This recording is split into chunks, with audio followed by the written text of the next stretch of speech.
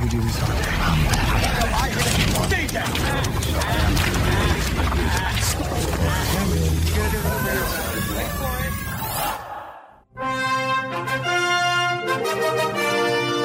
This is Comic Cast on podcastarena.com. Here's your geeks, John Lee and Michael Carroll.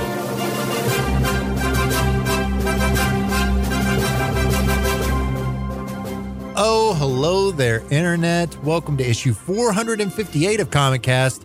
I'm Michael Carroll. I'm excited because this is a live in-person podcast with none other than Jong Lee. Jong, you're across from me, my friend. We are across from each other, and I don't remember. The Comic Palooza was the last time we did something together in person, but it wasn't like obviously like this, right? Yeah. I hope I sound better, less with a more bassy volume. I would hope. But yeah, like I blew off Michael a few times. Life happens. I blew off Michael a few times this week, and I was like, man, like I feel bad. I'm gonna ask Michael, hey, I'm gonna get you lunch, and we'll do this in person. I had some free time on Wednesday, and Teresa, I like being at home and helping, with Bree and stuff. But Teresa is always like, man, like, won't you like spend some more time in person with Michael and go eat something together or something? And I was like, this is perfect. This is nice. Because I got sick last week with the flu. I'm good now.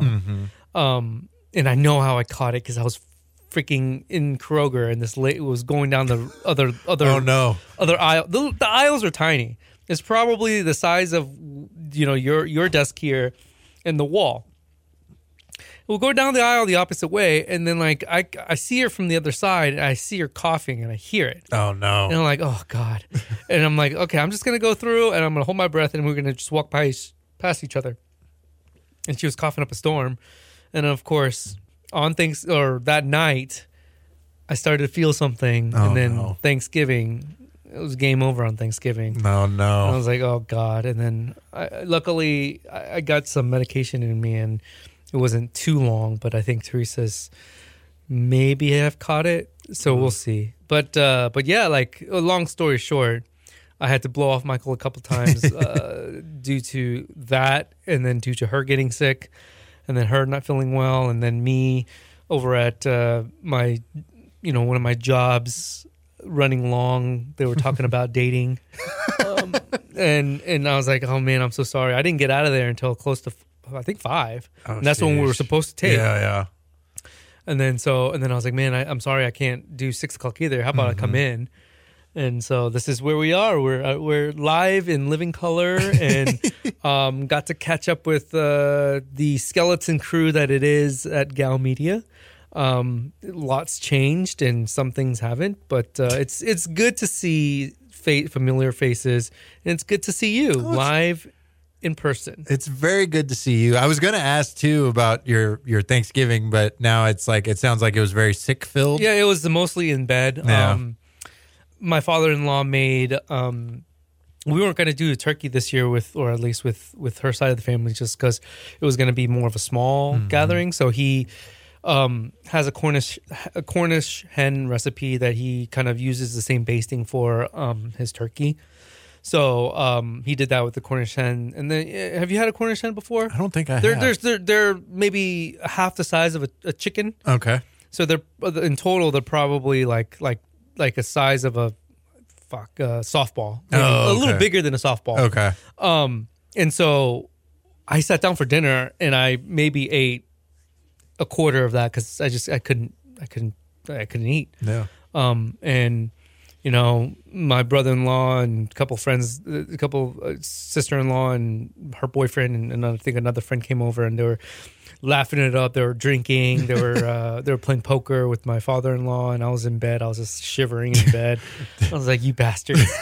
But yeah, I mean that happened, and I think leading up to that, I did get to catch an episode or two of, I think an episode and a half of Rings of Power. Oh, okay. So I think I'm on halfway through episode 7. Oh, It's getting better. Right? It gets better. It's getting better. The lines in the sand are drawn much clearer than any of those shows. Mm-hmm. It's a fantastically beautiful show. It's one of the most beautiful shows that I've seen on TV. It's not going to be my favorite. I don't know that it'll be in my top 5 at the end of the year, show wise, but visual wise, it's the most beautiful. Oh yeah, dude, Hands I was down. watching off my laptop. That was sick. It was so good. Yeah, and I was like, "Oh my god!" It's a I got a 13-inch MacBook, MacBook Pro. Oh no, I think this is an Air MacBook Air, and it's like it's a Retina display and whatever, but it's like like the detail of it was just so amazing. Mm-hmm. Like but I digress.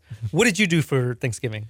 Nothing. I stayed at Sounds home. relaxing. It was just basically football field, and it was different this year because I think I talked about it previously, but with my grandparents passing, they were a big part of Thanksgiving for me previously. We'd go there, hang out all day, play games, watch movies, you know what I mean? And so like this year being the first year without them, it was like a bit melancholy, honestly. Mm-hmm. It was like, let's just be low key. We didn't cook anything. We just bought food and just hung out, watched all the games on Thanksgiving Day, and just kept it low key because it was bittersweet. You know what I mean? Like it was just very much like I was in my feels, as I said. I mean, I wrote it on Hive.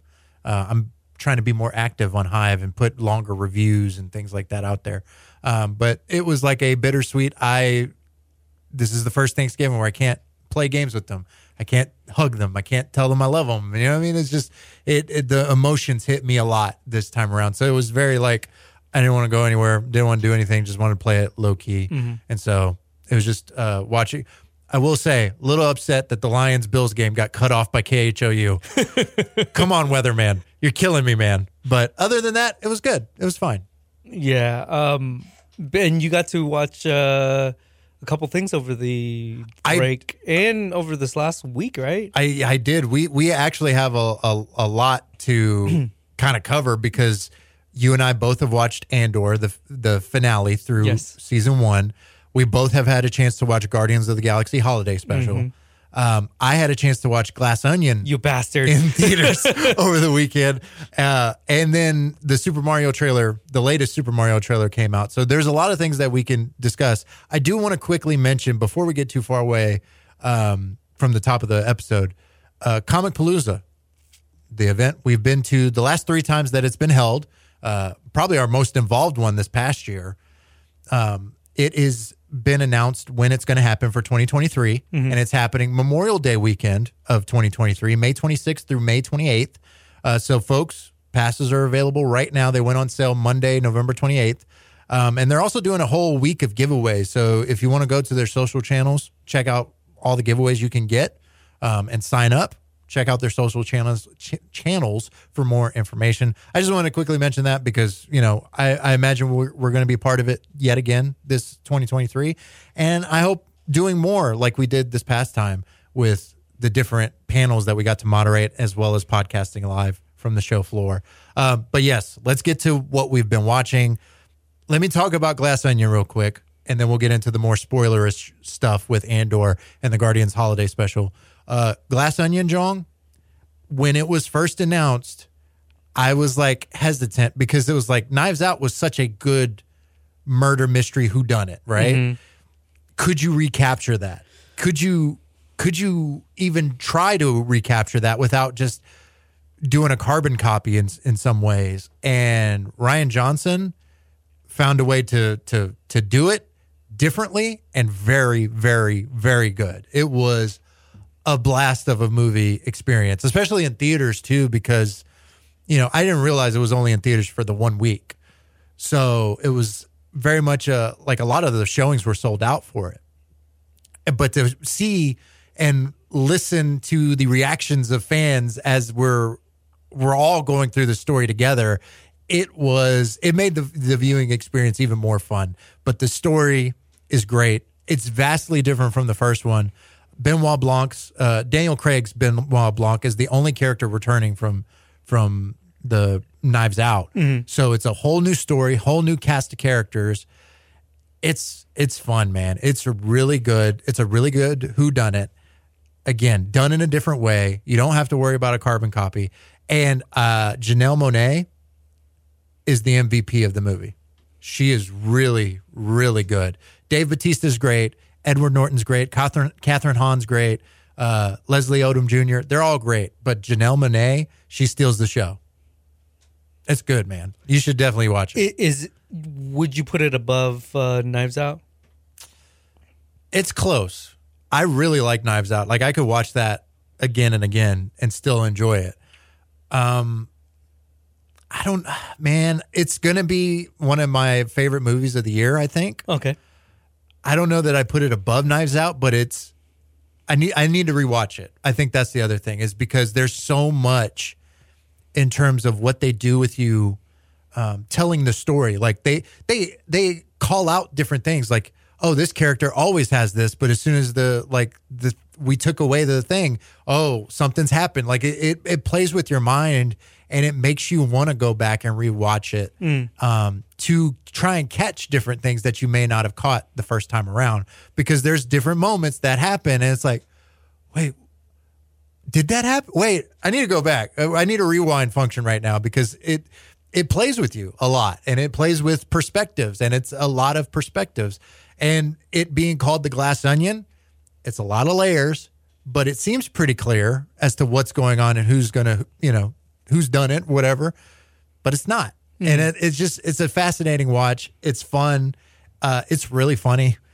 Daniel Craig is great. Oh, I don't know how to play Clue. I don't, oh, it's a terrible game. He's great. Also, a lot of cameos. There's a lot of cameos that I was not prepared for, and it was very fun to see some of these different cameos. Yeah. Oh, Kate Hudson, she's great. Jessica Henwick, she's great. I mean, it's a good, well written. That's the other thing too. It's not where we watch a lot of stuff. What's one of the main complaints we talk about? Writing. Mm-hmm. The writing is phenomenal in this, and it keeps you, again, engaged throughout. And it's about perspectives, I think, a lot in this movie, and and that's a fun difference from the first one. What's crazy is it's only opened to 696 theaters. Really? Yeah. God. That's crazy. That is crazy, man. Normal releases are around 3,000, 4,000? Yeah, blockbusters are around 4,000 something.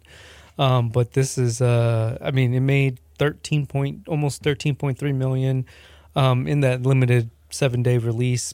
Ooh. Well, I don't. The purpose of it was not to make money. I mean, I think whatever they made in theaters was chump change. Yeah. Like, it was just like, oh, it'll be great.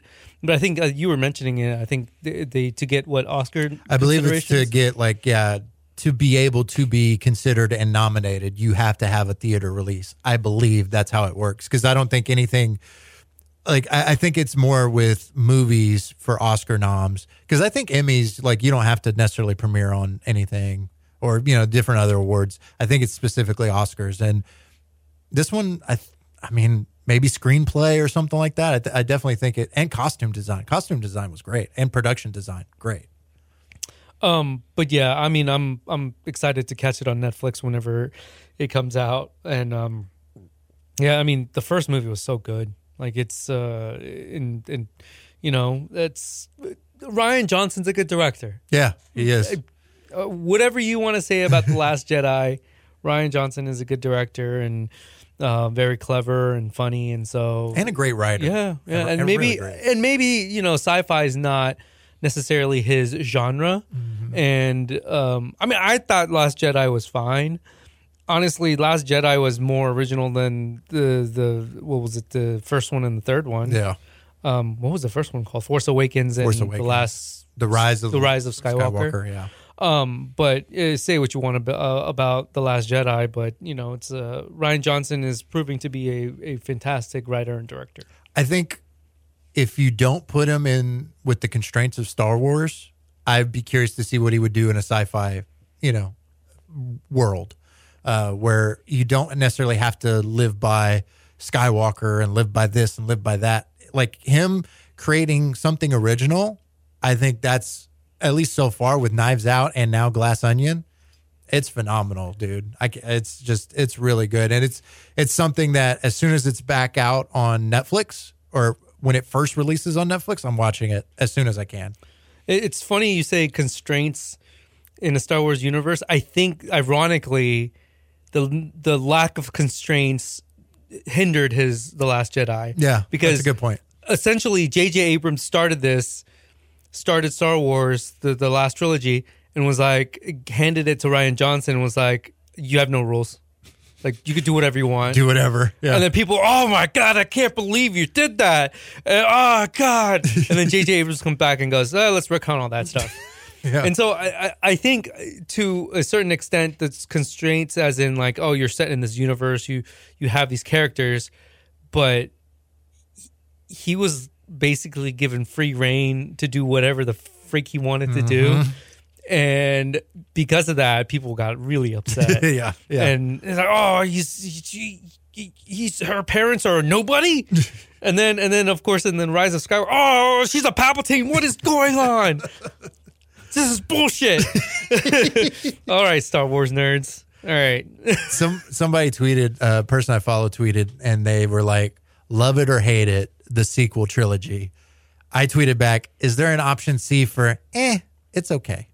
Yeah, I mean, it was. It's fine. It's not like terrible. No, but it was different. It was very different. Yeah, and you outcasted some of the best actors onto like a chase scene, and which amounted out to be nothing. And it's just like you went to that casino, and it just really, I mean, it was more of a diverge, like we'll just go on this side mission that really doesn't pertain anything to do with the main storyline.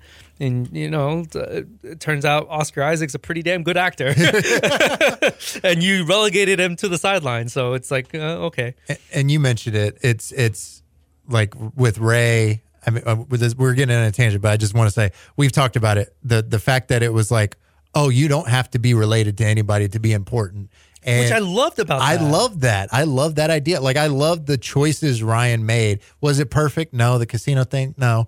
But like the choices, and to say, okay, we're going to switch things up with the tropes that you would expect from Star Wars. We're going to kill, what's his name? Andy Serkis's character, slice him in half. We're going to do this. We're going to do that. Like, we're going to upend the Star Wars tropes that you would expect. And then, of course, they got all put back in for Rise of Skywalker in different ways. But, I mean, you essentially retconned everything that he was that Rian Johnson did, because fans got upset. Snoke, Snoke, that's the which I just realized. Andy Serkis is part of Andor. Andy Serkis is part of Andor, and let's jump into, since we're on the Star Wars tip, and spoiler alert for Andor if you haven't watched it as of yet. Warning. Spoiler alert. Spoiler alert. Spoiler alert. You've been warned, right? That Andor season 1 finale happened this last week.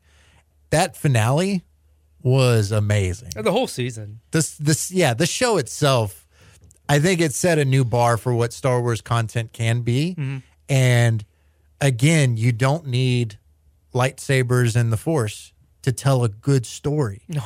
The writing, just talked about it with Glass Onion. The writing was so good throughout this series, and it built up so much tension with so little, like, it had action, but with so little action. Since the original trilogy, I think I could sit here confidently and say The Mandalorian and Andor are quite possibly two of the top 3 things Lucasfilms and Disney have ever produced in terms of Star Wars. Yeah. I could maybe even sit here and tell you Mandalorian and Andor are in the top 5 Star Wars content ever. Empire Strikes Back, Rogue One, the original trilogy, Phantom Menace, I think could be up there too. You have maybe, and these are probably going to go below it, Clone Wars and Rebels. And it's not the fact that I don't think, well, partially because it doesn't have to deal with the Skywalker stuff, and I think people got sick of it. Oh yeah. But like you said, both of these series have been written so well. They've acted very well. You have quite possibly one of the best actors in Hollywood in Andy Serkis playing a one-off character, right? And it's so good, and like this espionage type of series did very well with it's just the rebellion. Yeah. It's it told the story about, and the culmination in this last episode with Marva. It's like, oh man, like Her that speech. Yeah. that I could have listened to that thing for another 10 minutes. That speech was so good. And then it culminated with them basically, turning around and starting this mini revolution on Ferrex. And it's, it basically rejuvenized Bix. And Cassian, and Cassian's sitting there listening to this thing, and it without that speech, I don't know if Cassian is on that ship at the end. Yeah. I really don't. I think he probably escapes with Bix and everybody else. And so it's such a beautifully written show, well acted, and it's not action packed, but it had a lot of suspense and drama. Yeah. And I think that alone made it such a good watch. Like you like something could have happened in every episode, and I wouldn't have been surprised if something did, but a lot of times it didn't. It just kept you on the edge of your seat. Yeah, it didn't need. I mean, when it had action, it was good. From when they're robbing the garrison on Aldhani to Lucian's ship, that wreck shop on the Empire ship, like it has good moments. And then even in the finale with the people of Ferrex going up against the Empire and fighting them, Brazos hitting the dude with the brick from the jump, you know what I mean? Like just doing those are great moments of great action, but the quiet moments I think are what are the most engaging moments of Andor. Diego Luna is phenomenal throughout. I mean, Stellan Skarsgård, he was stealing every scene that he was in, and even people that I didn't really know too much about, from Deidre Miro, her character, that's the character's name. I forget the actress's name. But her journey throughout this course, and then Karn coming through with the save at the end, that dude's weird. I don't know what's going to happen with that dude, but I imagine he's, now that he's saved her, he's going to like fully get engulfed into the Empire and all that. I don't know. I still think he's a useless character, but I'm curious what is going to be the point of him by the end of Andor. What is the goal, end all be all goal for this character? Because it's like, why are we spending time with this dude while he's eating cereal with his mom? Like, what keeps happening? Why does this character matter? But I was still engaged. I was still like, I'm ready to find out what this creepy dude is going to do. And then, God, like even the bits with Saw Gerrera, and the whole, like, do we sacrifice Krieger or not? Like, God, like that was just hit you in the gut. And then I want to rewatch the show, one, because it's good, but also knowing that the guy that's on the inside for the rebellion, like seeing him now through that lens, I'm curious about that as well. But yeah, Andor, just phenomenal, dude. It's just so good. Yeah. So good. Yeah. I mean, I think the only character that I could care less for is Karn. Yeah, Karn. Yeah, I could see that. Everybody else has a purpose, but I'm like, I'm at this point, I'm nitpicking, right? And then like, Cinta? Yeah, Cinta's that moment where she's walking down that path and sees that ISB worker or ISB guy that's always in her shop, I guess bar, whatever you want to call it. And you're probably at that moment, up to that moment, even though like he's ISB, like I'm sure you've had conversations here and there, and you've kind of gotten to know him a little bit, and like heard that decision of, okay, I'm gonna have to kill this guy, or I'm going to kill this guy, and him not seeing it that was I think a powerful moment too, especially like like you could see it in her face, like I don't know if she really wanted to do it, but she did it anyway, just because of the cause. And I think, that was I think a tough moment for her. See, I took it differently. I took it as she was gunning for that guy. Okay. Because my thought was maybe this guy was involved with her family's murder. Okay. Because it just like you said, he was always like Cinta and him were usually in shots or in close proximity to each other. Mm-hmm. And to me, she always looked at him with distaste. And I was like, I wonder, because it didn't seem like she had to necessarily do that in the end. Mm-hmm. It seemed like she was seeking him out specifically. And I wonder if that was because he was involved in some way with the murder of her family by the Empire. That makes a lot of sense.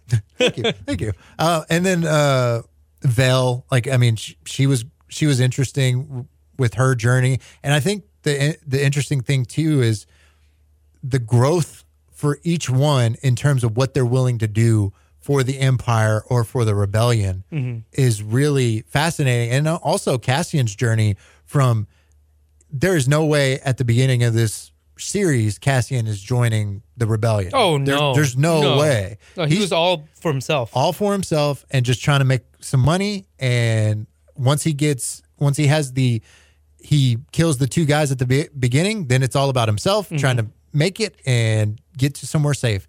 Even once he gets back from the Aldhani mission, he's still not with the Rebellion in any way.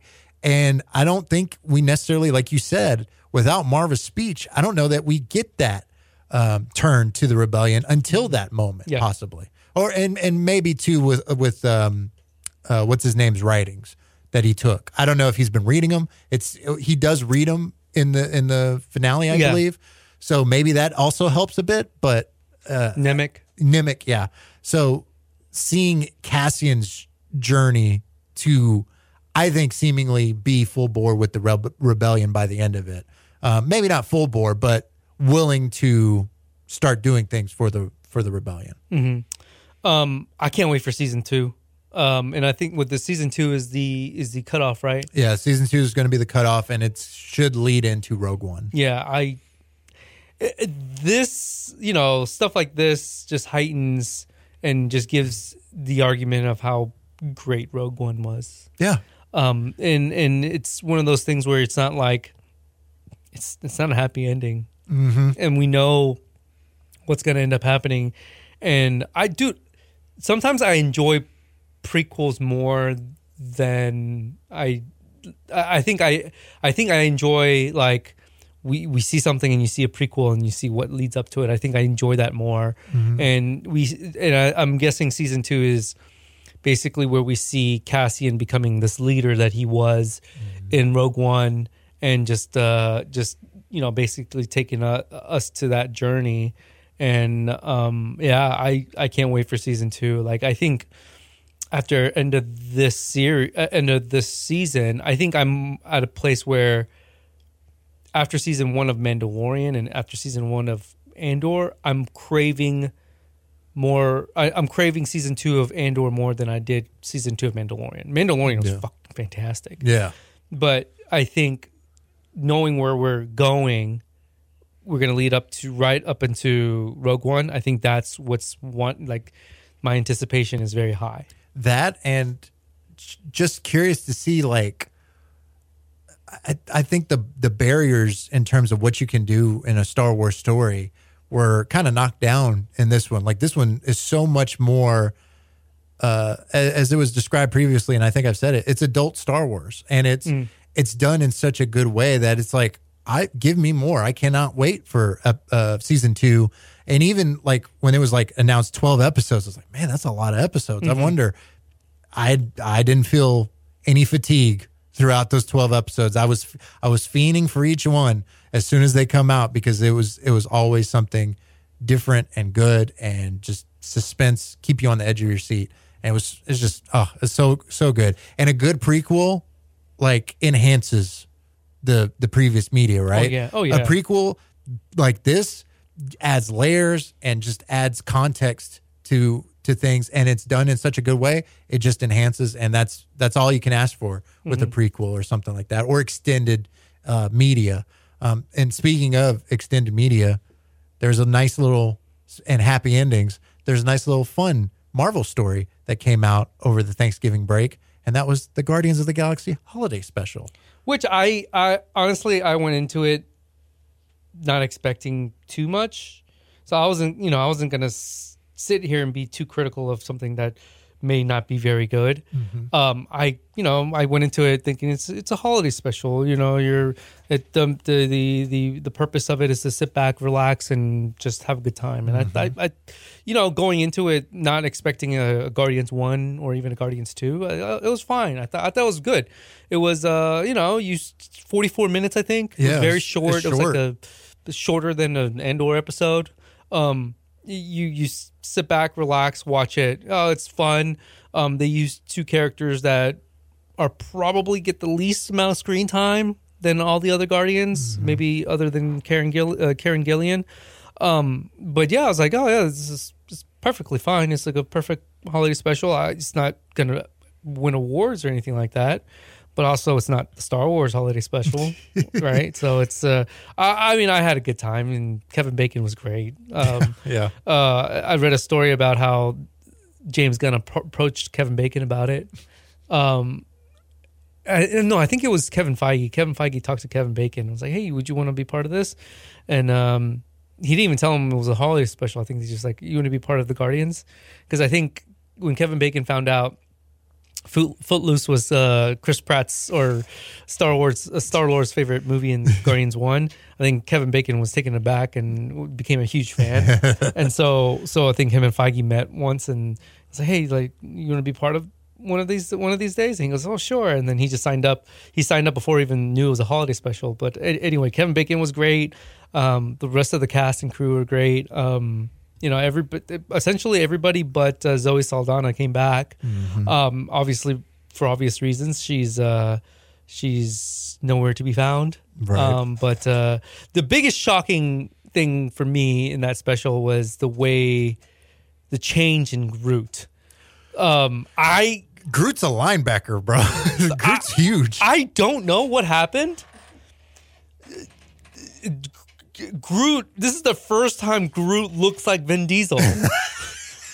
It sounds more like him too. Yeah, he does. I am Groot. And I'm like, oh God, what just happened? I'm like, I don't know if I'm a fan of this look, but I guess we'll see him change even more, quite possibly in Guardians 3. Yeah, depending on, because this is set between Guardians 2 and Avengers Endgame and all that, and Guardians 3. So it's like a nice little like bit of context for where they're at in terms of the MCU universe. So, and it was interesting. They own Nowhere now, and they bought it from the collector. We don't know where obviously Gamora is. 2014 Gamora is lurking around somewhere. Mantis is Star-Lord's sister. I think that was like the main pieces of info in terms of like MCU, like storytelling. But then the rest of it, yeah, it's just a fun ride. It's just a fun, nice little ride.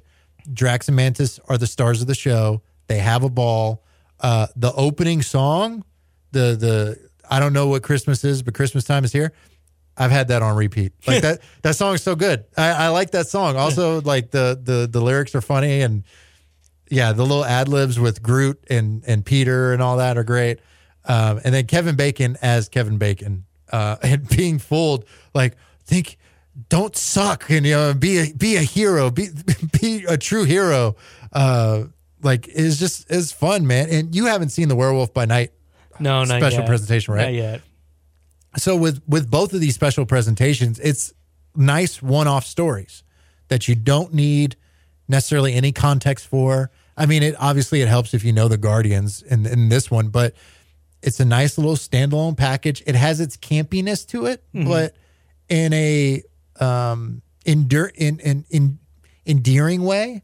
Like the opening, like cartoonish thing. They talked about. I saw James Gunn talked about that on Twitter, how it was like in reference to some of those classic 70s cartoons and how they shot it. And it was really, I mean, it was really, really well done.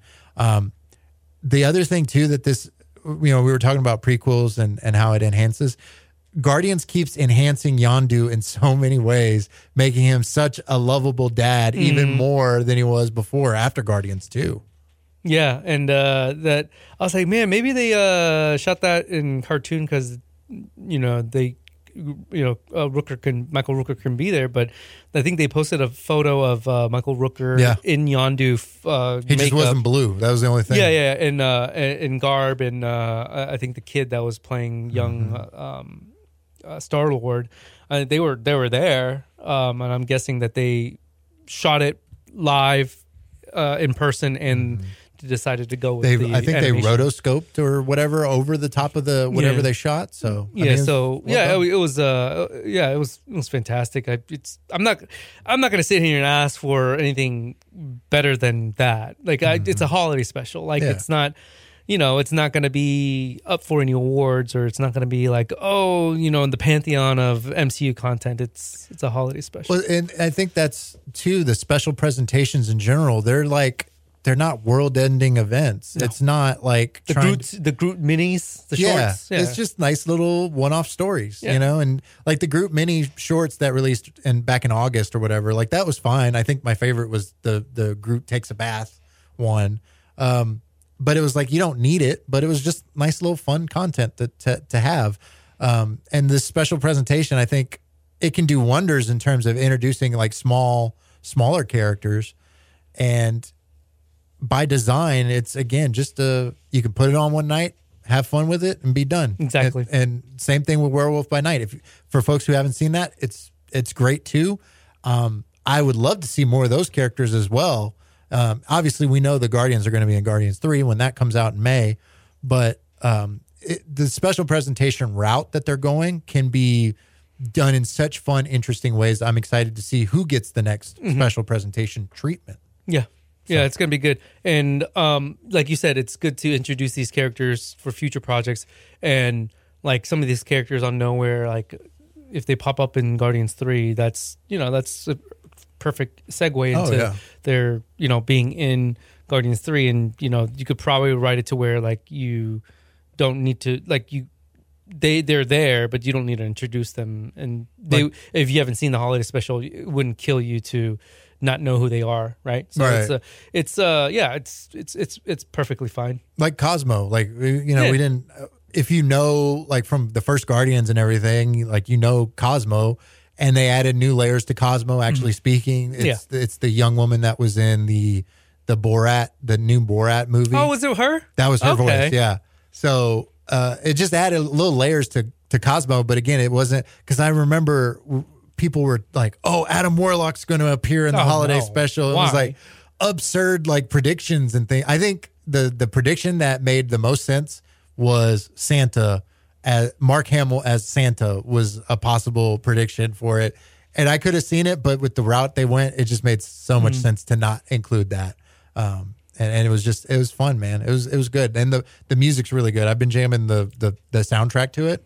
It's good. It's good holiday fun. It was good, man. I liked the holiday special. Yep. Same here. You know what I didn't surprisingly like the holiday special. I kind of expected I would like it. But more and more, I'm surprisingly liking the Super Mario trailers that have been coming out, man. The latest one released, I think it was the day before we're recording this on, or no, was it today? No, it was yesterday, I think. November 29th.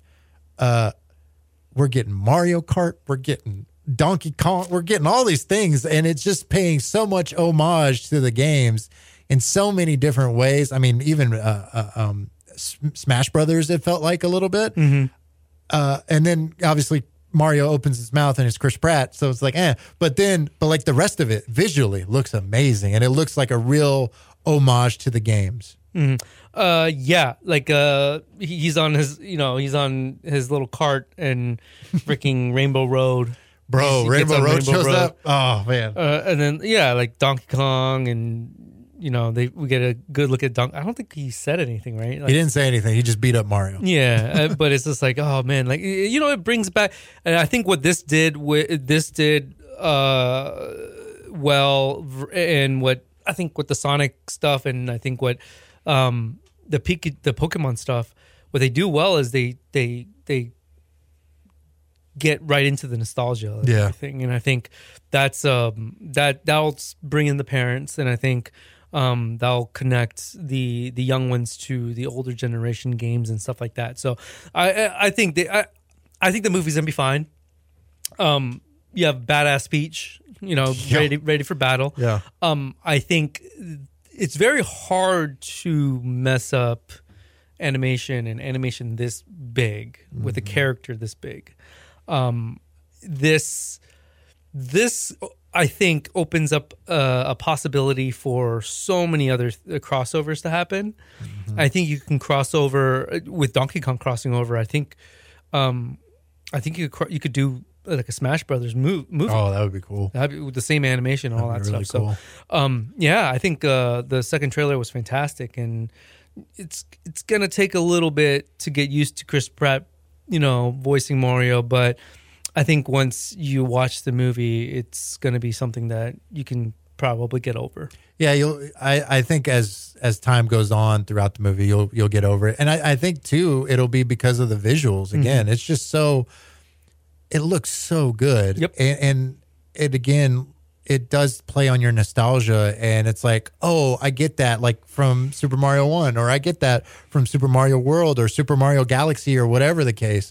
Like it's doing what other adaptations of video games don't necessarily get. Like they don't know how to pay homage to the source material without just delivering the same thing and then wondering why it didn't work, like this, it's doing something different with the story, it seems like, but it is playing within the realm of the video games and doing it in a way that I think pays much respect to the games and doesn't, like the original Mario movie, I think was just, I don't know what they were doing, but like this one really seems to honor the source material in a way.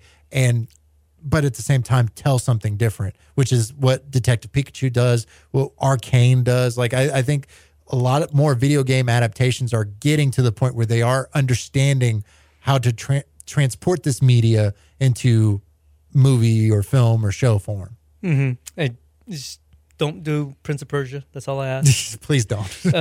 But yeah, they're doing. I think they're finally finding their stride and how to do these things, and the groundwork has been laid, and I haven't seen any of the Sonic movies, but I heard they're fantastic. Detective Pikachu was good. Yeah, Detective Pikachu was good. I actually took the time earlier this year to watch the Sonic movies, in respect to David Ramone, who is a big fan of those movies. They were actually like good. They were actually decent. Like the latest one I enjoyed it. I didn't hate it or anything like that. It was fine. Yeah.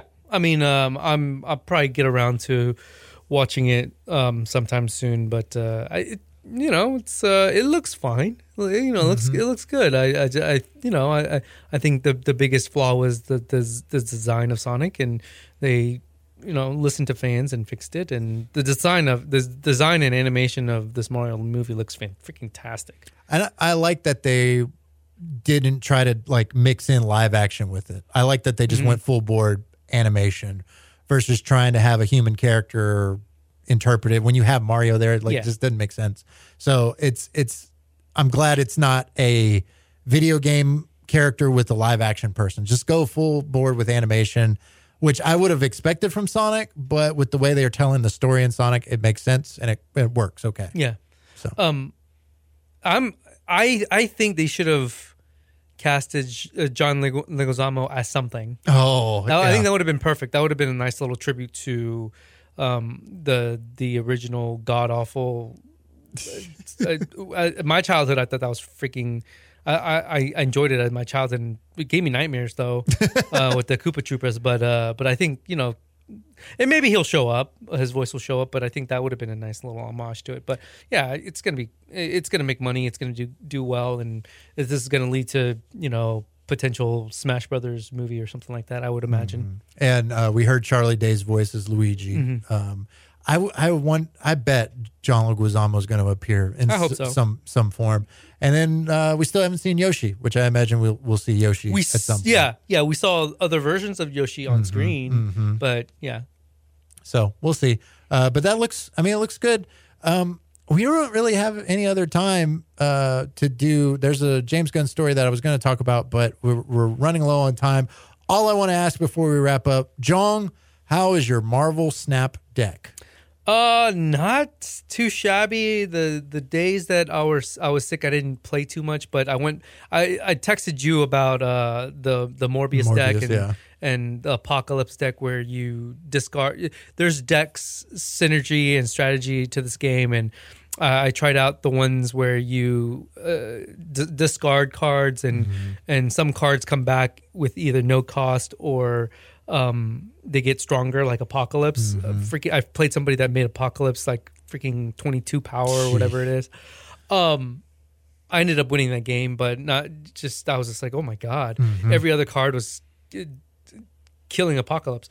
But anyway, no, I like my Odin deck. The on reveal, like when Odin basically he doubles, repowers it. Yeah, repowers the on reveal powers. And I think my favorite card is Jubilee. Jubilee's freaking fantastic. For 4 cost, she's only 1 power.